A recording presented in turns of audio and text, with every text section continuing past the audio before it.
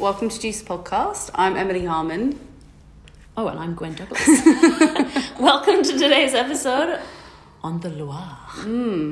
So I'm quite excited about this. I am too. I'm kind of surprised we haven't done the Loire actually, because we both, too. Particularly you, I feel like you got do lots quite of a lot things. of, Yeah, I do actually. you know, René Moss, like you like Yeah, Chenin. I love Chenin a lot. Yeah.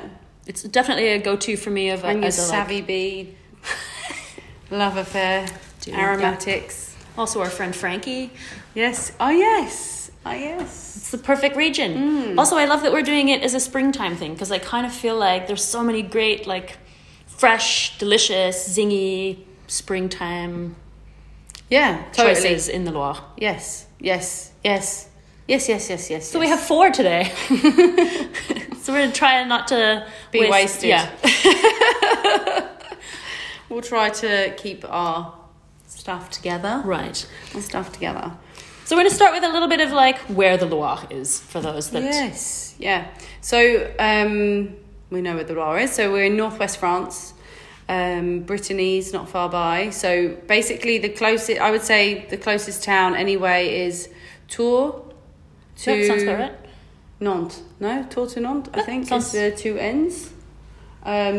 So yeah, Nantes being right near the sea, where all of the wines like Muscadet come from, with Melon de Bourgogne. We don't have one today.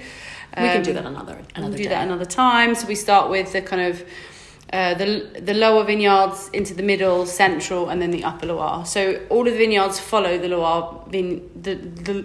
All of the vineyards follow the Loire River inland. Right. Okay. Gotcha. And I'm sure obviously the river plays a part in...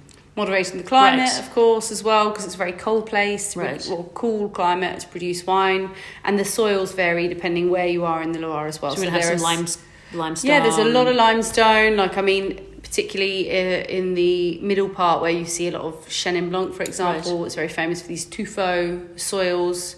And then, obviously, when you go further inland towards where we find more of the Sauvignon planted and the Pinot Noir, there's different soils there, rockier soils. Okay. We see some flint, silex showing up. Obviously, Yeah, so there was few- some like marine lands kind of like... Yes. Like Chablis has. That Yeah, sort these of like, fossilised... Yeah, and most chalk anyway is... I mean, I think all Fossilised, chalk yes. is fossilised. Yes, I think so. Is fossilised. It's like made from animals, essentially. Well, yeah. Whether that's algae, Yes, exactly. or fish, or mammals. Right. It's all made from decomposed... Like the White Cliffs of Dover. Yes. And the vineyards of Champagne. Yes, exactly. Under the layer of trash. Under the layer of garbaggio. Under a sweet layer of garbage, yes. But yeah, maybe while we get into this, I might start by pouring the first wine for us, so we're not... So Em's Out. picked our lineup today to give us a nice like overview of some interesting producers, that we can look at some different grapes and see some iconic producers. Yeah, I think for some people in the know, they'll know maybe at least one of the producers. Maybe people know all of the producers, but they're all quite small producers. Yeah, which is cool. And some of them have like sort of... Cult status. Yeah, Yeah. exactly. So, here we go. Ooh. It's all right, Moody, relax. The dog is again under the table, so be aware. He is our... Barking might occur. Yeah, he's our podcast set manager. The agent under the table. The agent of the table. Sounds like a scene from The Matrix. There's an agent under the Yeah. table. I'm actually really happy you brought a fizz, actually. Because I think you're totally right that this is a region that makes a lot of really nice sparkling. Well, this is the And amazing... affordable stuff. Yeah, and this is the amazing thing about the Loire for me, is that there is so much diversity in terms of grape variety, soils, regions, stories, Wine producers, styles. wine styles, exactly. Sparkling, dry, richer wines, sweet wines. It's a one-stop shop. It is, yeah. Maybe not for full-bodied wines so much, but yeah, definitely for fresh wines, young wines, and also wines that age very well as well. We don't have anything old today. That's No. maybe for another We will time. do like but- a Loire 2.0, yes. aged Loire. Lockdown 5, we'll do that. Yeah. So I've had this before because of you. Yeah, I gave you a bottle, right? Yeah, and it was delicious. It has a really nice scent, actually. So the wine that we're starting off with is the 2018 Pet Sec Rosé from Le Capriard. And yeah, I really love this producer, and I think they've sort of been growing in popularity over the years as well. I imported a number of bottles of this into Germany at the beginning. Not the beginning of last year. At some time in 2019. Yeah. What is time? Yeah, I know. I know. I've been thinking about that Ravelli book so much lately. So I should read it again. Actually, no, the right time for that. Time, yes. Yeah, just like what is time? Exactly. I love it. But yeah. So anyway, so what's quite interesting here, 2 winemakers, Pascal and Moses, and they are making the wine together. They're a small operation, 6.5 hectares. They make 35,000 bottles, so very small production. And they only make Method Ancestral, so they only make Pet Nat. So this is really what they focus their energies on. And they do it excellently, and I think they've really got it down pat. There's always the right level of fizz, the right level of dryness. The bubbles are nice and fine. It's like not too... Yeah, and these are natural wines. There's like no mousiness at all. And I know in previous years, I remember when I did my pop-up in Superbrick in the motorcycle garage in 2016, I had magnums of these. And a few years before that, there was some of the Pet Nats that had a touch of mousiness to them, but that's not the case, and it hasn't been the case for many years. There is this pristine, crystalline quality in the wines. There's this finesse in the bubble. The smell is really phenomenal. They have a really like delicate, fine... There is a little perfumey... Yes. Floral... For me, do you know what this always smells like initially? Jolly Ranchers. Oh yeah, totally. I can see that. Like the green and the cherry. Totally. Like the green apple flavour and the cherry one. Oh, I 100% can see that. Yes. Totally. So this is actually a blend of... Cough. Excuse me. Tickled my throat. I'm joking. So this is actually a blend of Cot, which is the local word for Malbec. Oh, okay. Which you find in the Loire, but it's called Cot, C-O-T. Cot, it's Gamay and Cabernet Franc. So the 3 of the main red grapes in the Loire in this Pet Nat. But yeah. Yeah, really. I think, what's the price point for this? Like if you buy it from a shop? If it was in a shop, it would be depending on the shop's margin, because they are a little bit more expensive than other Pet Nats, but it's because it's an artisan product. Right, it's delicious. And they're working organically in quite a wet area as well. So the retail price would probably be somewhere between, in euros, 22 to 25. I mean, that's, I think, in a shop, reasonable for something like this. And on a wine list, somewhere between 40 and 50, depending on the margin. But I think it's not like out of the realm of any other Pet Nat. No, and I think like for what it is, it's really pretty. Anyone would be happy if you had this. Yes. Like celebratory, fun. Yep. I would drink this at brunch. I would drink this in the middle of the night. When I can't sleep. I would wear it like perfume. When those bad dreams come. No, I think it's like a sparkling for all occasions. Yes. Yeah, I love this. I love that it's got this dry, like it's dry, but it's fruity. Yeah, there's like, is there a little residual sugar? Because it does have it feels like there's a little. It does, and I think it feels like there's more than there is. Yeah, probably. But I think there is like maybe a gram or 2, but I don't think it's more than that. Yeah, very nice. But I like that there's this kind of little bit of yeasty toastiness. Yeah, a little bit at the end as well. But otherwise, this seems to be like when I was reading about sparklings in the Loire, there is this sort of delicacy with some of the, but I haven't had because there's no Chenin in this, right? It's 3 red grapes. Yes. I did not know that. Yeah. The last time I had it. Yes. So I should not be drinking blindly. Yeah, cool. But I think, this is interesting, and I think actually just with Pet Nats as well, obviously they've been made all over, but the Loire, there's so many Pet Nats to choose from. There's certain regions where that it's just a bit more common to see this style of wine, and I think it's also because the Loire, even though you have sort of larger producers, more commercial producers, it's also an area with a high amount of organic vineyards. The natural wine scene, what was happening in Beaujolais was also happening in the Loire at the same time, and it was kind of a revolutionary area, particularly because it's one of the more challenging climates in France to produce wines. I guess when it's so wet, you have a lot of vineyard issues, molds and bacterial problems, and so to not use fungicides, for example, it'd be very tempting to use them. Interesting. Yeah, because this is also an area that there's botrytis in some wines, right? because of this. Some of the sweet wines. Yeah, some of the sweet wines. Yeah.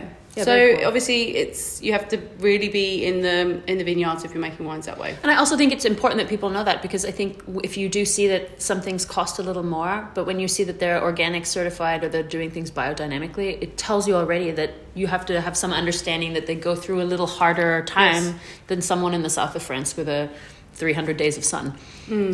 That when you're battling a maritime climate and a lot of wet, that things are coming at you. Yes, totally. That take time and money.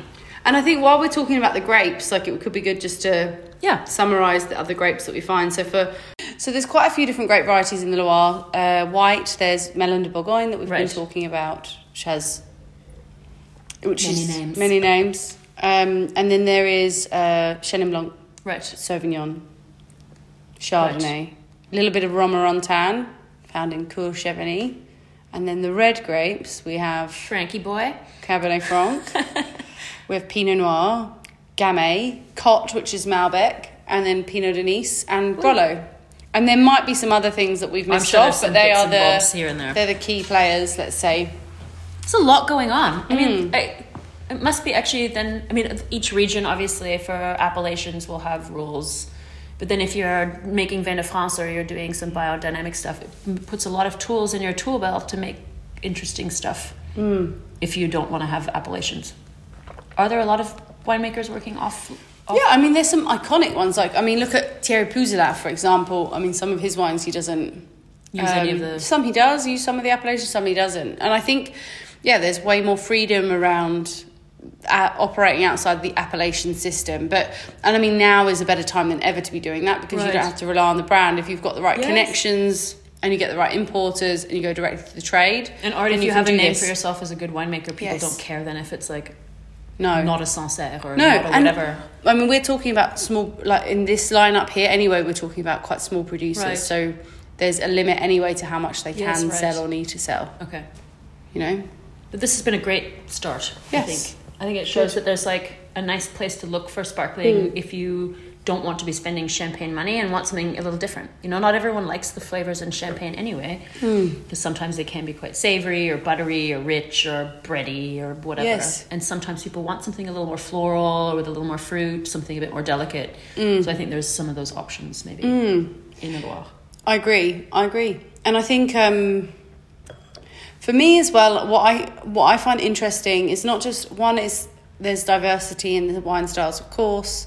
It's often still a region where you can get good value as well. Yeah, right. So like even the expensive wines are like not even expensive compared to other regions.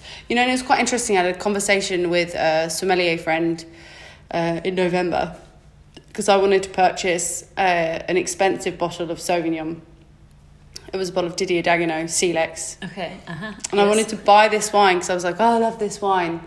And he said to me, but it's Sauvignon. Why would you spend that much money on a bottle of Sauvignon? And then I was like, but it's like the price of a Premier Cru Burgundy. It's not. And who cares if you like it? But then I was like, I understand. But then I was like, why have we got these things? These like weird ideas of like, oh. Yeah, I mean, it's just like every other system where you're like passed on these set of ideals and, we see value in this and we see value in this, so there's not value in that. And I don't know, he talked me out of buying it. And then like the whole, for days after, I was like really ruminating on it. So I was just like, why did I let somebody talk me out of this? Out of something that you find delicious, that you enjoy drinking. Living in a patriarchal world influences you even with your wine buying. I mean, it's the same idea like when people use the term like basic bitch to describe something. I really hate this term because it's like, it means nothing.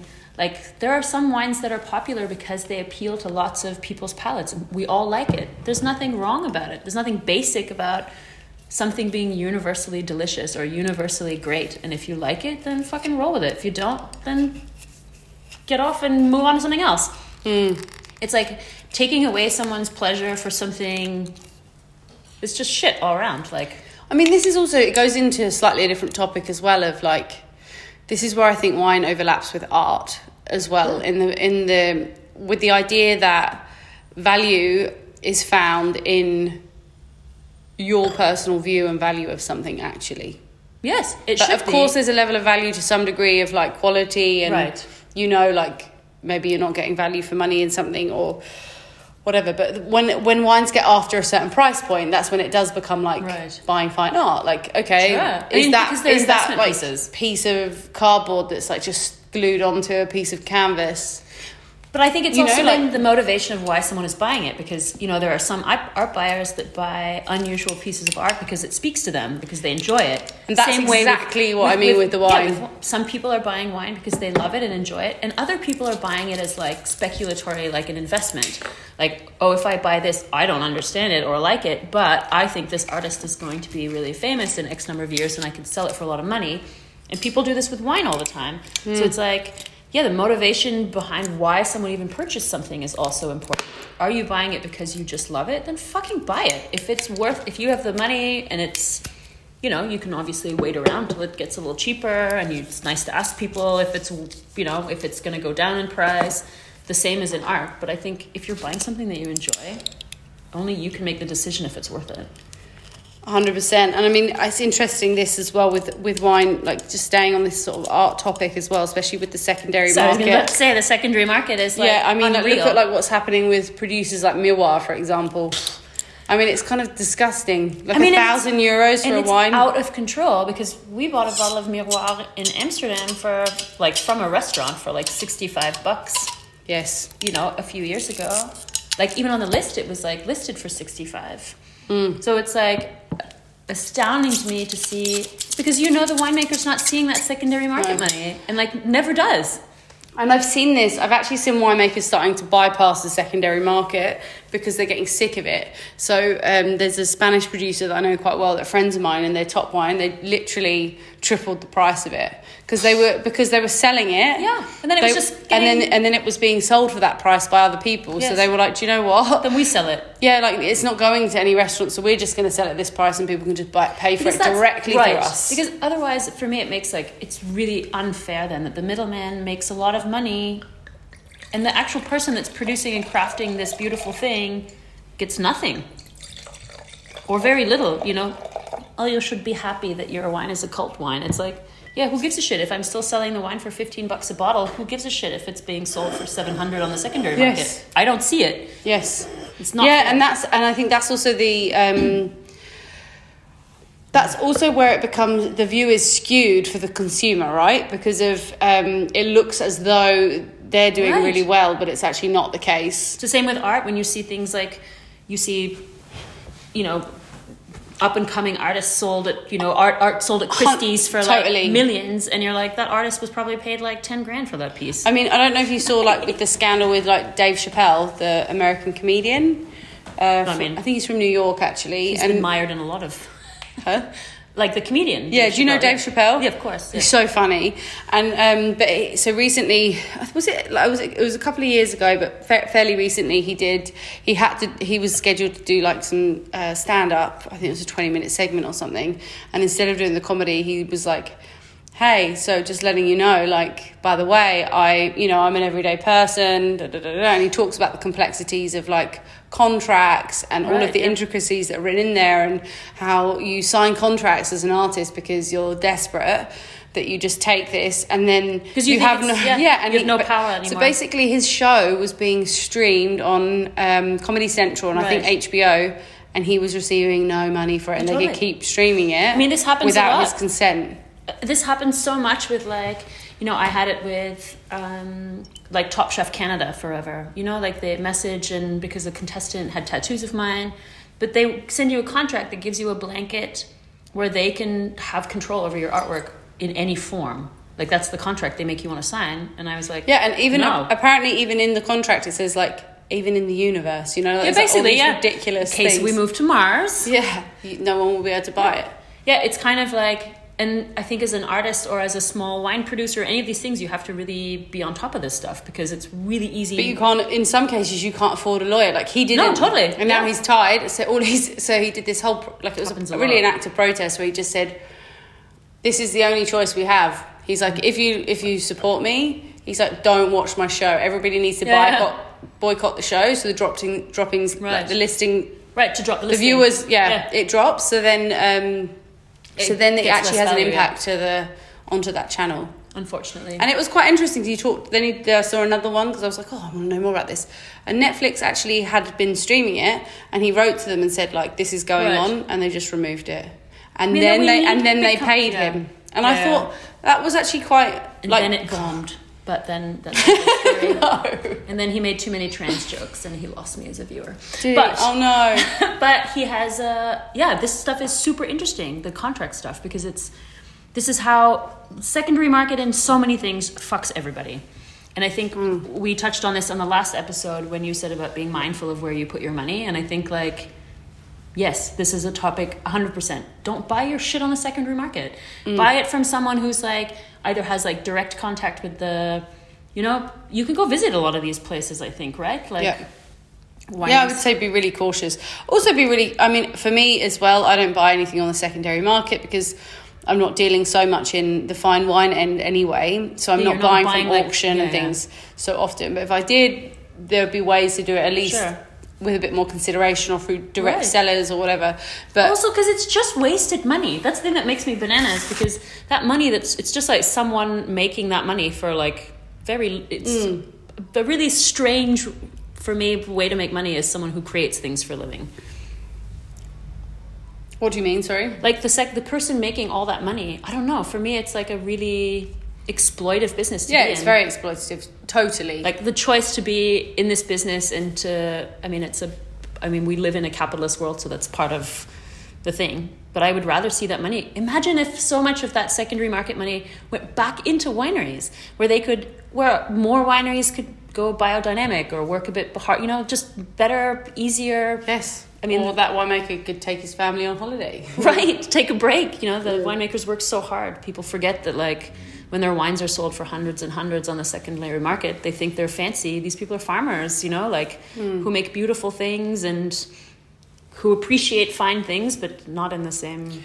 I think it's also to be cautious, just as a buyer anyway, all things. That one, there's that impact, and it's important to be aware of that impact, but two, you might actually be buying counterfeit wine. Yeah, totally. So, and also, it's very the easy. Environmental impact. I remember seeing a bottle in the Hof, say at the tattoo shop, that someone had bought a couple of nice Premier Cru, whatever.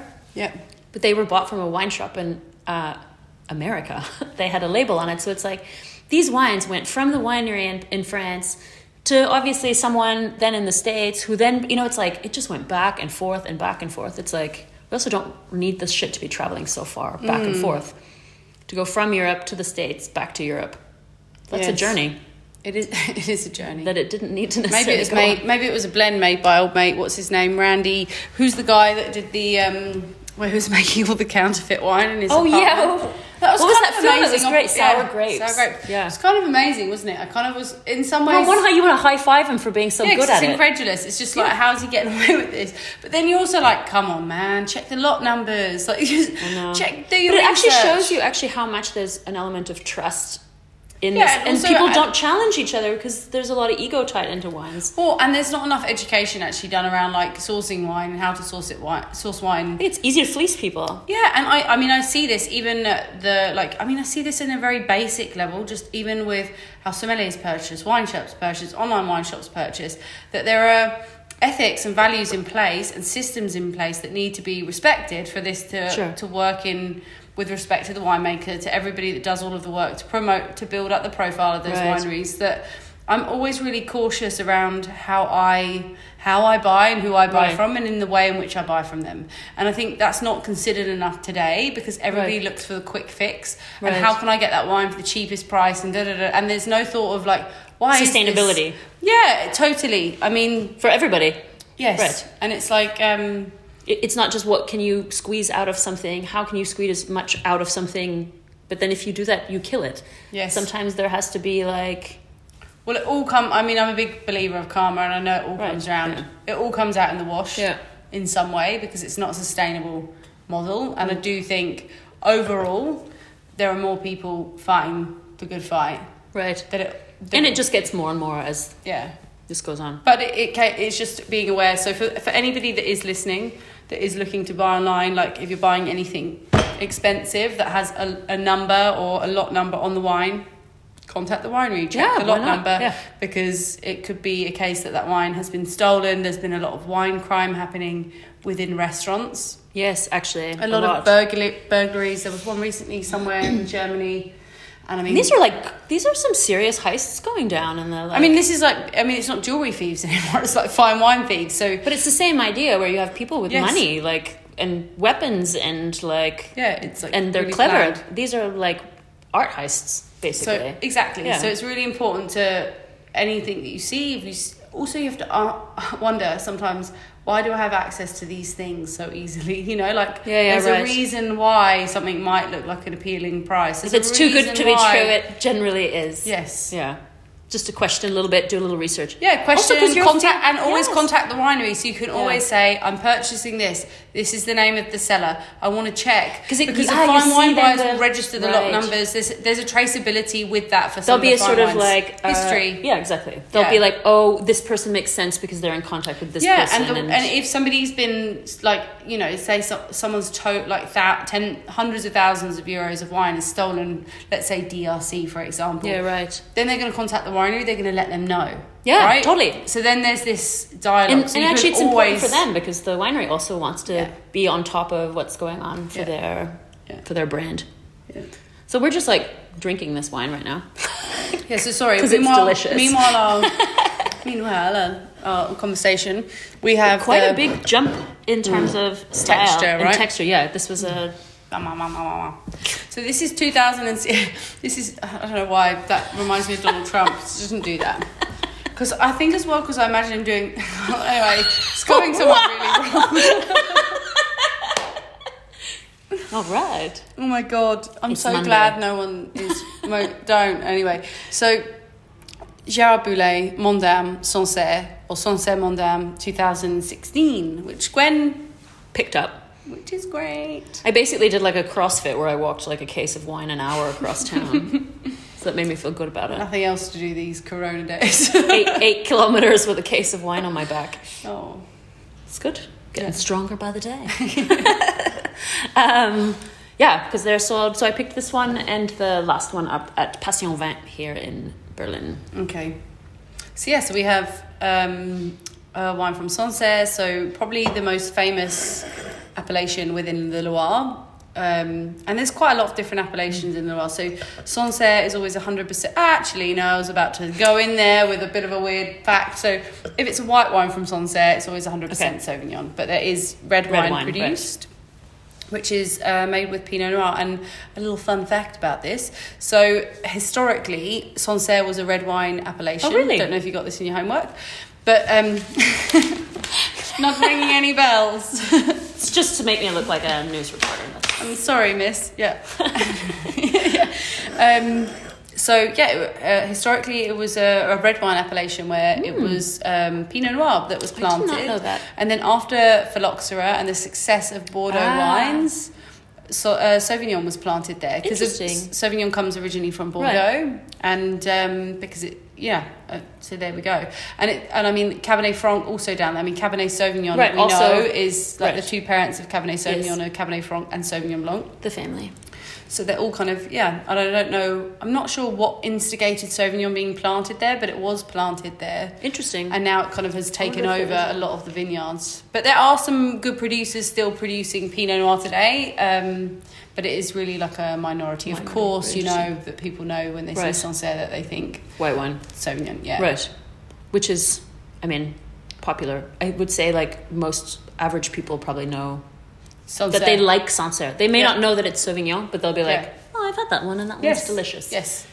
So Sancerre, I mean, beautiful, diverse soils. This is where we see different soil types. So we have these sort of rockier soils. We see flint Right. showing up as well. Obviously the limestone as well, some marl.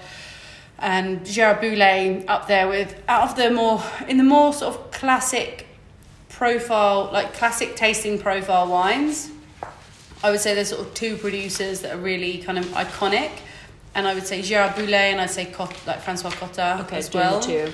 But yeah, so I mean, again, it's not a huge estate. It's 11 hectares, based around the town of Chavignol, which is also very famous for goat's cheese. and all Which of the vineyards pairs well with Sauvignon. Sauvignon Blanc. Yes. They say the chalkiness from the soil goes with the chalkiness of the cheese. I don't know, but it does work. And what's that bloody expression that's like chalk and cheese? Maybe that's where it came from. I don't know. Like chalk, cheese and wine. Chalk, cheese and wine. Yeah. But yeah, all the vineyards are quite old. They're starting from about 45 years of age. So he's got older vines. I know there's no herbicides, fungicides, pesticides used. And like I think lower levels of sulfur. The yields in general are about a quarter lower than any other producer in the Loire as well. So he's really focused on quality over quantity and making these really beautiful expressions of the grape. Yeah, I mean, this is really delicious. Yeah, it is, isn't it? And I mean, this is also what's interesting for me, which I think there's not enough conversation around, because it had been so hyped and so like such a vibe to be saying Sauvignon isn't cool, as we've talked about a lot with the Cuvert stuff, which I'm still not convinced by, but with Sauvignon it's slightly different. But that's just my taste. Yeah, I also think because Sauvignon can be so many different, it can express itself so many different ways. I think that's I remember even just taking my first wine classes, and I mean, when you really are a noob and you know nothing, being like, I didn't know it was Sauvignon Blanc. And that explains probably why I liked it. Because, of course, for starting out, the New Zealand Sauvignons are so delicious. You're kind of led that way. And then you get more interested and you're like, oh, the cooler climates have a totally different flavor profile. Yes. And it feels like a completely different product. Yes. So it's like really interesting that actually it's not just for suburban moms. It's not. In this case, it's really not. And I think, yeah, this is a wine, it's coming up to 5 years of age, so it is developing. It's still got some lovely youthful things, but the honey, the honey, rich, creamy notes are coming through. It even has, maybe I used the wrong word, but it feels like that sort of petrol-y, like... I know what you mean, yeah. I think that's this kind of flinty kind of... Yeah, it might be, because I was like, maybe it's the wrong word for it, but... You know, this kind of struck... And like flinty. Yeah. And then it also gives this kind of a slightly different floral profile as well, because it's not going into that like elderflower bomb that you see sometimes. It's almost like going more into like white flowers, let's say. Totally. But it has a really beautiful smell.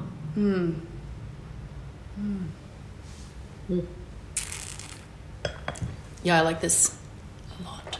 Texture, it's lovely fine mineral acidity, lures you back. Wine. What do you think of this? Food pairings, that's usually your question. Yeah, I don't know. I actually think this is maybe more versatile than it... Like, I think I would drink this by itself, happily. I think...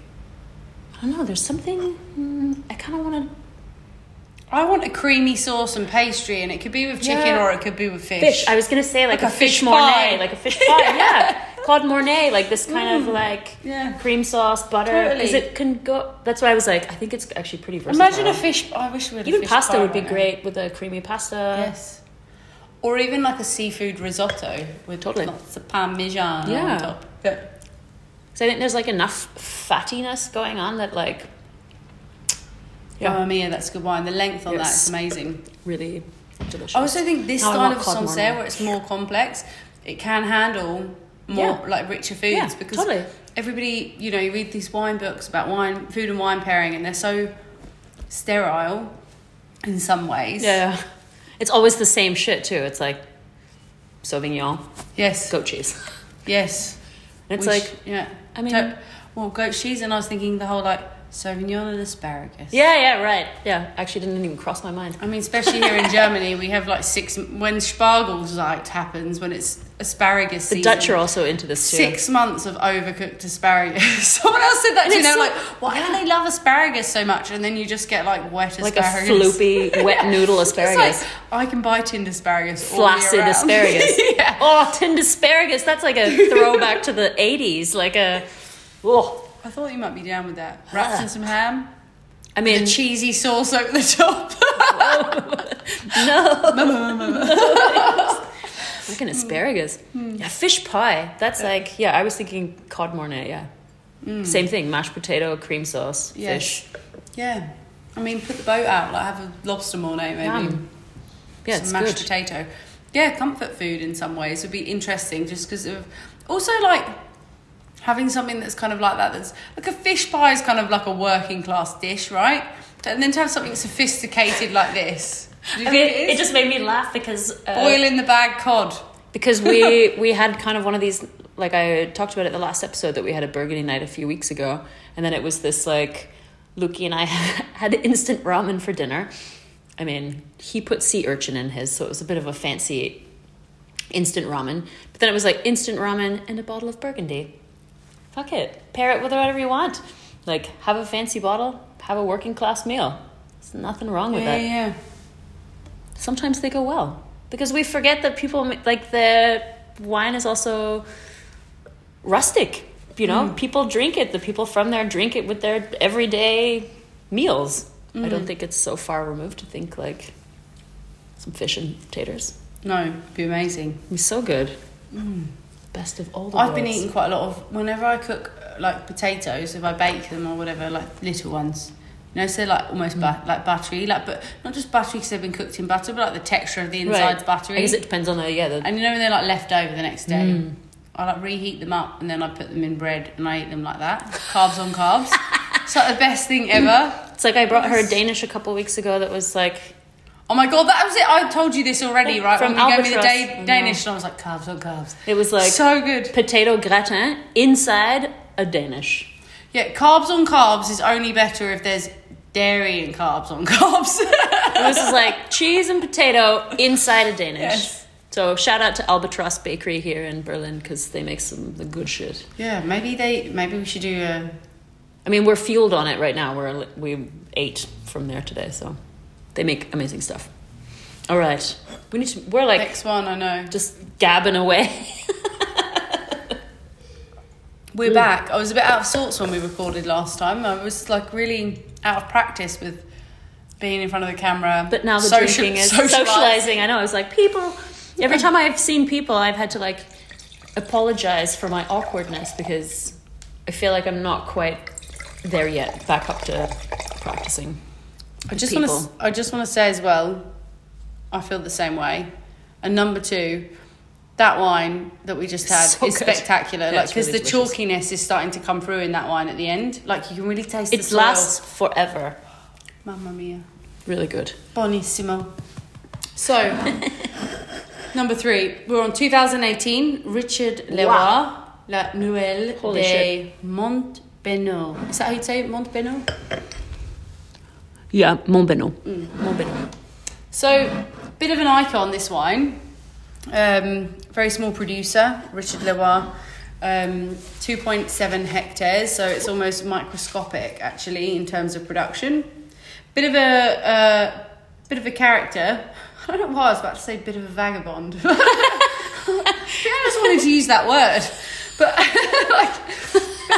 But somehow I just imagined like with a jaunty little stick and a red kerchief and I was on the like, end of it. I wanted to say it, and, I was like, and then I literally said to myself, "That's not an appropriate word." No. Yeah.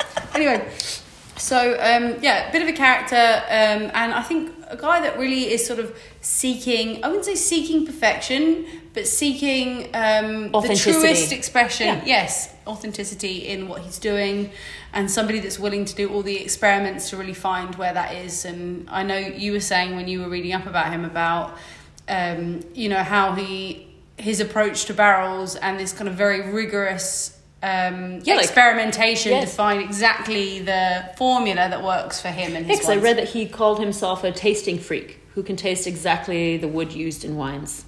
So it's like he obviously has a very developed palate and very finely tuned. Yeah, finely tuned, sensitive. So yeah, this I love that. Like so far, every wine that we've tried, like the scent on this is completely different to the other two scents. This is really like powerful. So for our listeners that don't know these wines, it's a 100% Chenin Blanc, and for people who kind of know the winery or sort of in the natural wine world, kind of know that these wines have like a cult status because the quantity is so low. I got 3 bottles. The allocation was 3 bottles for this year. Still not quite sure why we didn't get more of that. Woo. But Wow, it gives Thank you a you. pucker. But yeah, so one of them has been used for today for the podcast. Wow. But yeah, for me, this is a very true expression of Chenin Blanc. So Chenin always has this very racy acidity. We've talked about Chenin quite a bit on the podcast. But this nervousness, but then also the width, right? The breadth and the intense. And that's why it makes it such an interesting grape, because it can be this like super acidic, like unapproachable kind of bland, weird wine, and then on the other side of the spectrum be this big, honey, like rich kind of stuff going on. So it's like a. And I mean, this one's 14% alcohol as well. This is a banger. This is a firecracker. And this is amazing because it's 14%, but the acidity still feels so high that you don't even feel the heat from the alcohol.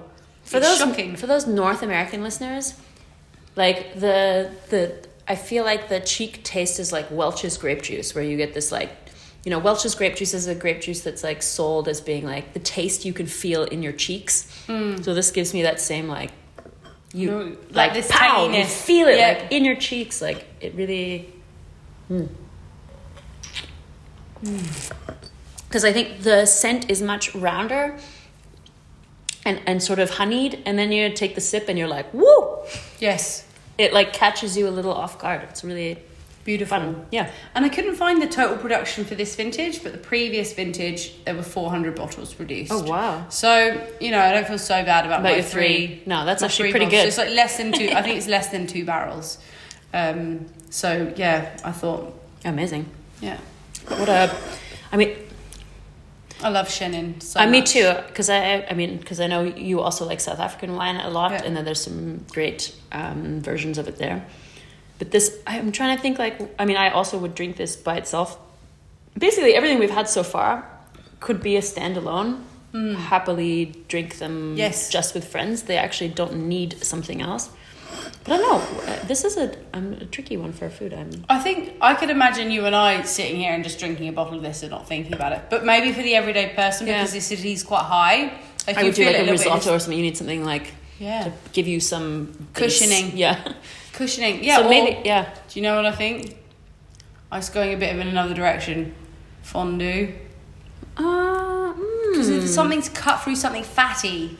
Interesting. And the creaminess, not for you? What would you have with fondue? Maybe we should do a little fondue episode. Yeah, we should do, actually. Because I have a fondue set at home as well. It's tough with fondue. Maybe we'll do that when we do our Swiss wines. We do We've got one coming up. Mm-hmm. I like fondue a lot. Yeah, but I can see. I mean, I guess I'm always like tough with eating with fondue and drinking anything too cold. You have to drink acidic wine. But they tell you, drink water, then you get the cheese ball. But isn't that funny? Because isn't so much Swiss wine? So, like a lot of it has very low alcohol, like Chasselas and stuff, or low acidity. Sorry. Yeah. Oh yeah. Chasselas is quite like low. It's true. So curious. But I mean, I would eat cheese fondue and have cheese dreams anytime. What about raclette then? Yeah, I mean, What would you have with this? I don't know. That's why I'm struggling. Direction, yeah, I'm struggling a bit actually. What I would eat with this, because I definitely would need to eat something to put a base on it because the acidity is quite high. And as I'm getting older, acidity hits me harder. I have a harder time. It's me in the pit of my stomach. Yeah. I don't know, this is a toughie for me. Been worn away. Yeah, basically. It's wearing it's thin, guys. Yeah. It's like a used Kleenex just falling apart. Yeah, but what about even things like, I don't know, a chestnut soup, for example? Ooh, that sounds good. Also, the chestnutty, I can see that being delicious. What about pizza? Like a Bianca pizza. Like with potato and rosemary. Yeah, exactly. Well, carbs sounds good. Carbs on carbs, yeah. Potato on bread. That sounds good. I think with this particular, maybe like not with all Chenin, but this particular one, I think it could, because it's so like expressive on its own. Maybe it doesn't need anything so. Maybe sushi. Maybe, but that's why I like the potato thing, because it's like a potato with rosemary. That's like enough to. You can still taste this and let it have its own thing. Yeah, I'm gonna think on that. It's lovely though. The more that this wine is open, you start to get different layers, right? So initially you get the acidity, you get this sort of trademark like bruised apple, appley, orchard fruit kind of tone to the wine, and then like again this kind of little bit of nuttiness as well, and it's just Totally. that nuttiness is now coming into like a touch of toastiness. Maybe a tart. I don't know. I'm like, maybe it's just that albatross dauphinoise or whatever, that Yeah. potato gratin. I just think it croissant. like I would put something simple with this actually. That's breast not chicken, too, like a roasted Yeah. corn-fed chicken or something. I just think when I thinking with garlic right, aioli or something like. that can stand up to it, but isn't like I kind of like think of simple stuff with this because I think it's so nice on its own. Like doesn't need something powerful to like overshadow it. There's I a like St. your John idea. recipe for poached chicken, which is quite delicious. I'm getting hungry now. Me too. I'd love it. I croissants mean, are it would wearing be off. great if there was like a rotisserie chicken. Maybe that's it. Right here. That's it. A rotisserie chicken. I mean, I'll eat a rotisserie chicken With any your day of the fingers. Yeah. week. No. There is a restaurant actually, Around not the far corner. from Aura. It just does chicken, but Just the chicken. This was really delicious. I'm going to think about that for the food. By myself later at home. I'll be like, So that was good. Lovely. I think for people who are looking to try, Loire Valley Chenin, they could look at appellations like Vouvray, for example. Right. Is always still, you can find good value in Vouvray. Montlouis as well is an appellation that's Okay, slowly this one. building up. There's a producer called Francois Chidane. I think you would have tried the Maybe. wines. They're at Passy and Van. Vouvray, Saumur as well. Yes, I was looking up a little Saumur. Yes, some very, very nice wines being produced there. And Savigny, obviously, which is also iconic. Right. We've got Nicolas Joly. I was actually toying around with maybe bringing that wine today, the Goulet des Serrans. Oh, yeah. Oh. Was We that have a enough fo- on our was that a plates right FOMO now. gaze? I was like, yeah.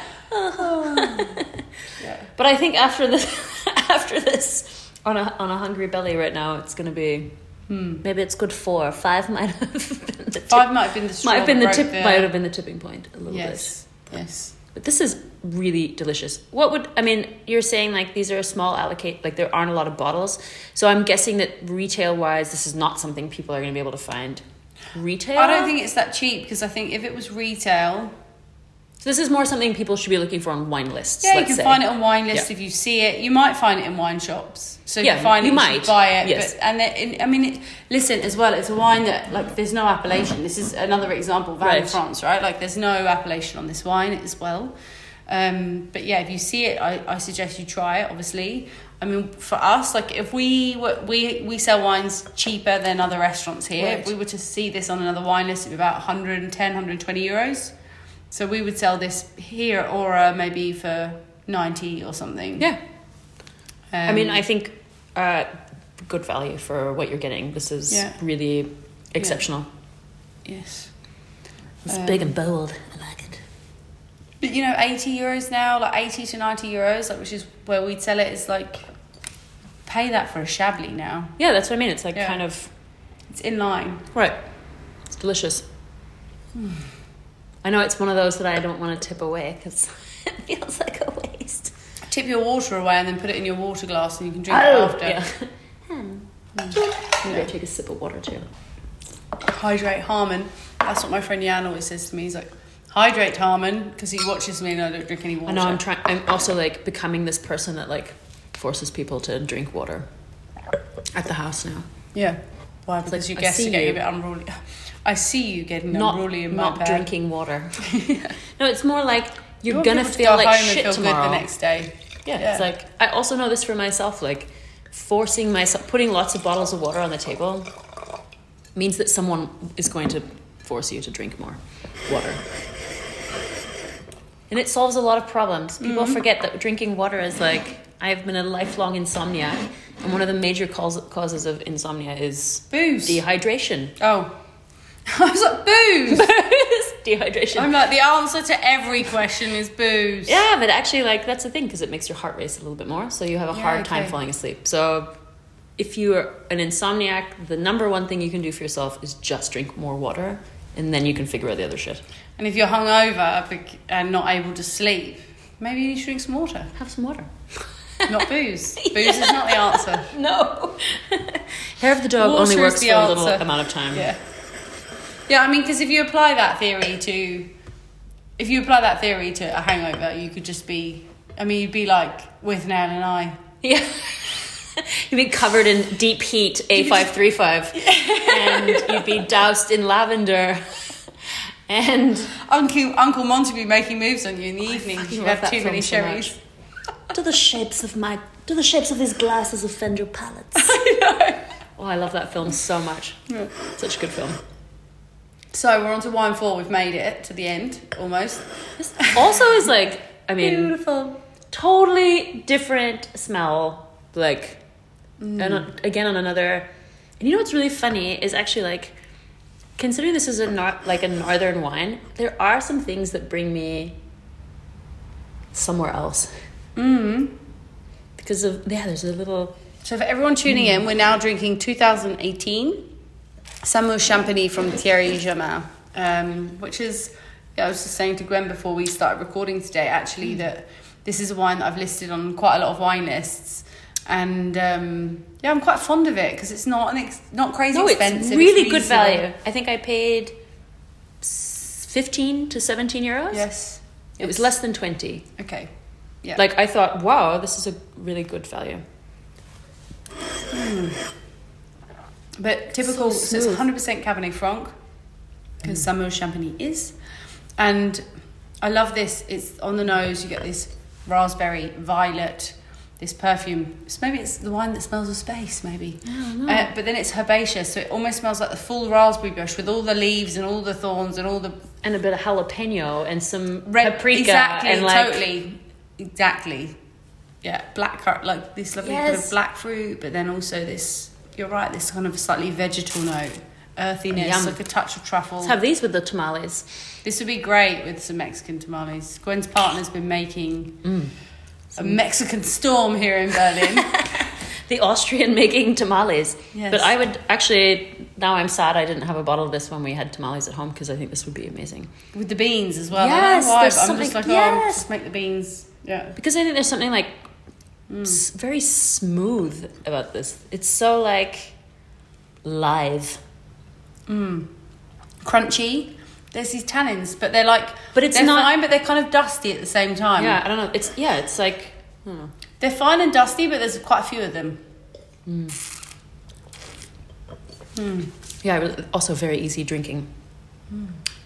For me, when you taste this, it reminds me of like when you see these old black and white photographs where they don't have as many pixels in as like the current day ones. So there's like a fuzz around the edge. Yeah, or just like not even just on the edge, just like the whole thing. Like there's this kind of like the Vaseline sort of like soft focus. Yes. Easy drinking. Like it has tannins, but it's not like. No, they just come through, but they come through in this kind of like gentle, almost a lemony kind of way as well, where they're kind of acidic and fresh. Epic. Like this little smokiness. I would drink this with goulash also. I see what you mean, yeah, like a stew. Or a schnitzel or something. Yeah, because it's like, I don't know, I was thinking the goulash because of the sort of like, that like red pepper base. This has given me a little like paprika vibes. Yeah. Because there's a little tiny, like, not smokiness, but almost smokiness. No, I would smash this with some goulash. I think you're right. I mean, goulash is not something, I've eaten it like maybe once or twice in my whole life. But I think you're right, like casserole or something. Yeah, I'm thinking of like oxtail. Like that Austrian goulash, and you eat it with like the semmel bun after, or like eat all the sauce up, and it's all made with red pepper and beef, and it's kind of sweet, but really kind of savory. Yeah. And, yum. This is really good.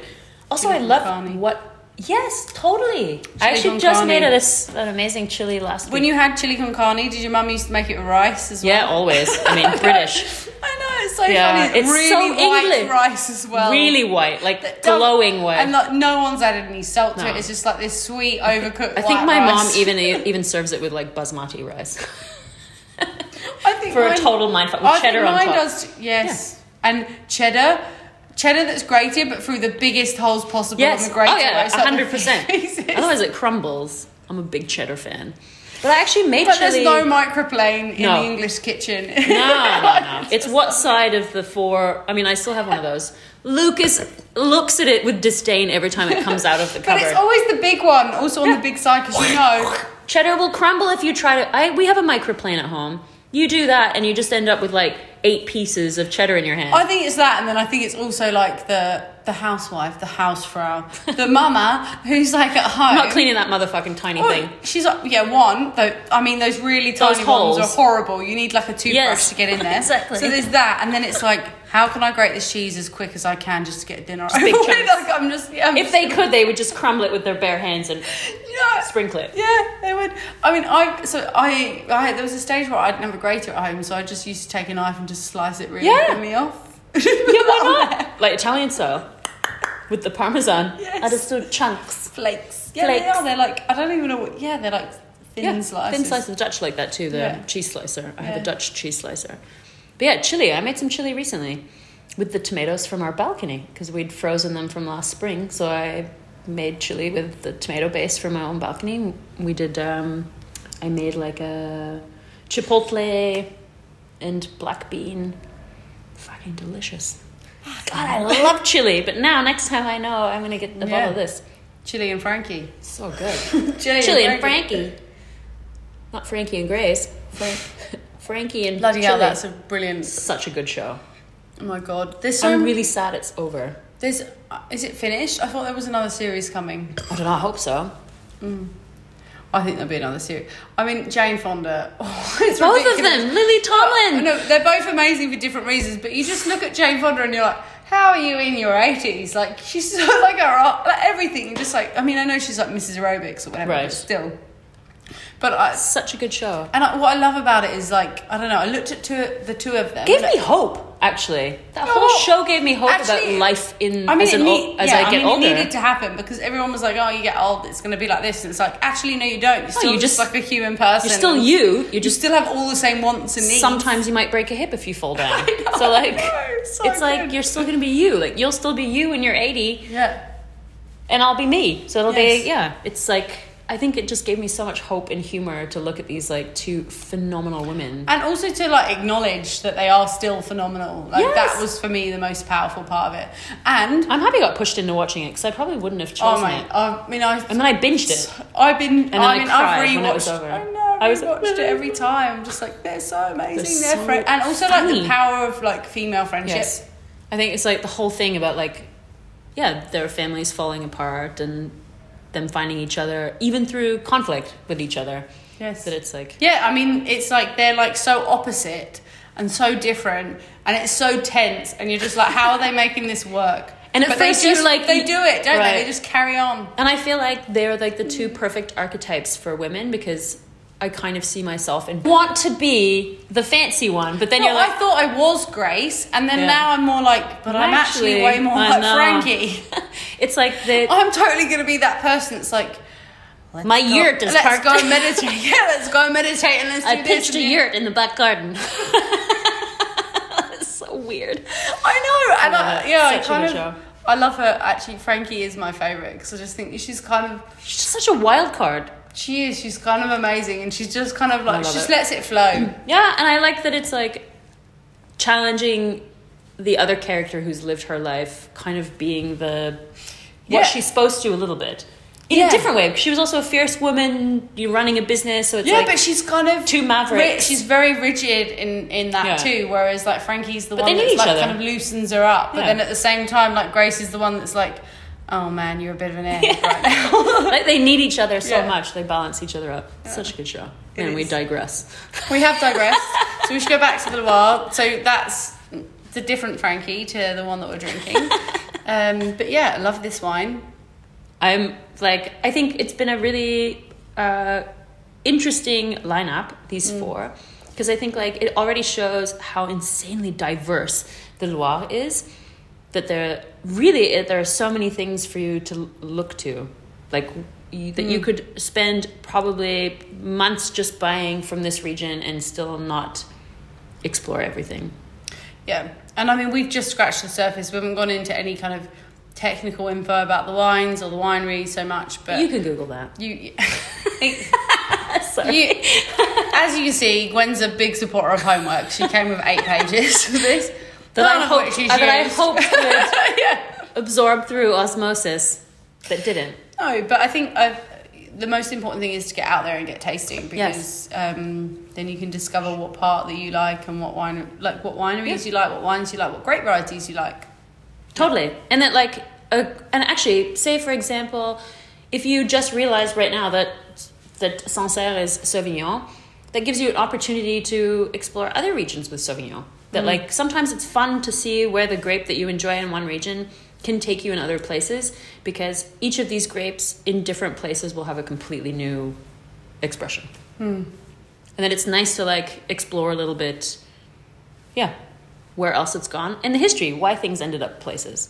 Because as we know, Chardonnay also grows a lot in South Africa and wherever else. So there's also the history of people and how those grapes ended up there that you can also learn about, which is sometimes even more interesting than just the grape. I concur. So before we get too wild, we can carry on drinking. Yes. And thanks for tuning in again. We'll be back in 3 weeks. And until then, if you're not following us on social media, you can find us on Twitter at juice_podcast. And on Instagram at juice.podcast. And otherwise, you can find Emily at Vina Lupa. And Gwen at Gwen Douglas. And that's Gwen with a U, not with a W. Gwen Douglas, you can find me everywhere. Yeah. So until next time, I'm Gwen Douglas. And I'm Emily Harmon. Thanks for tuning in. Cheers. Cheers.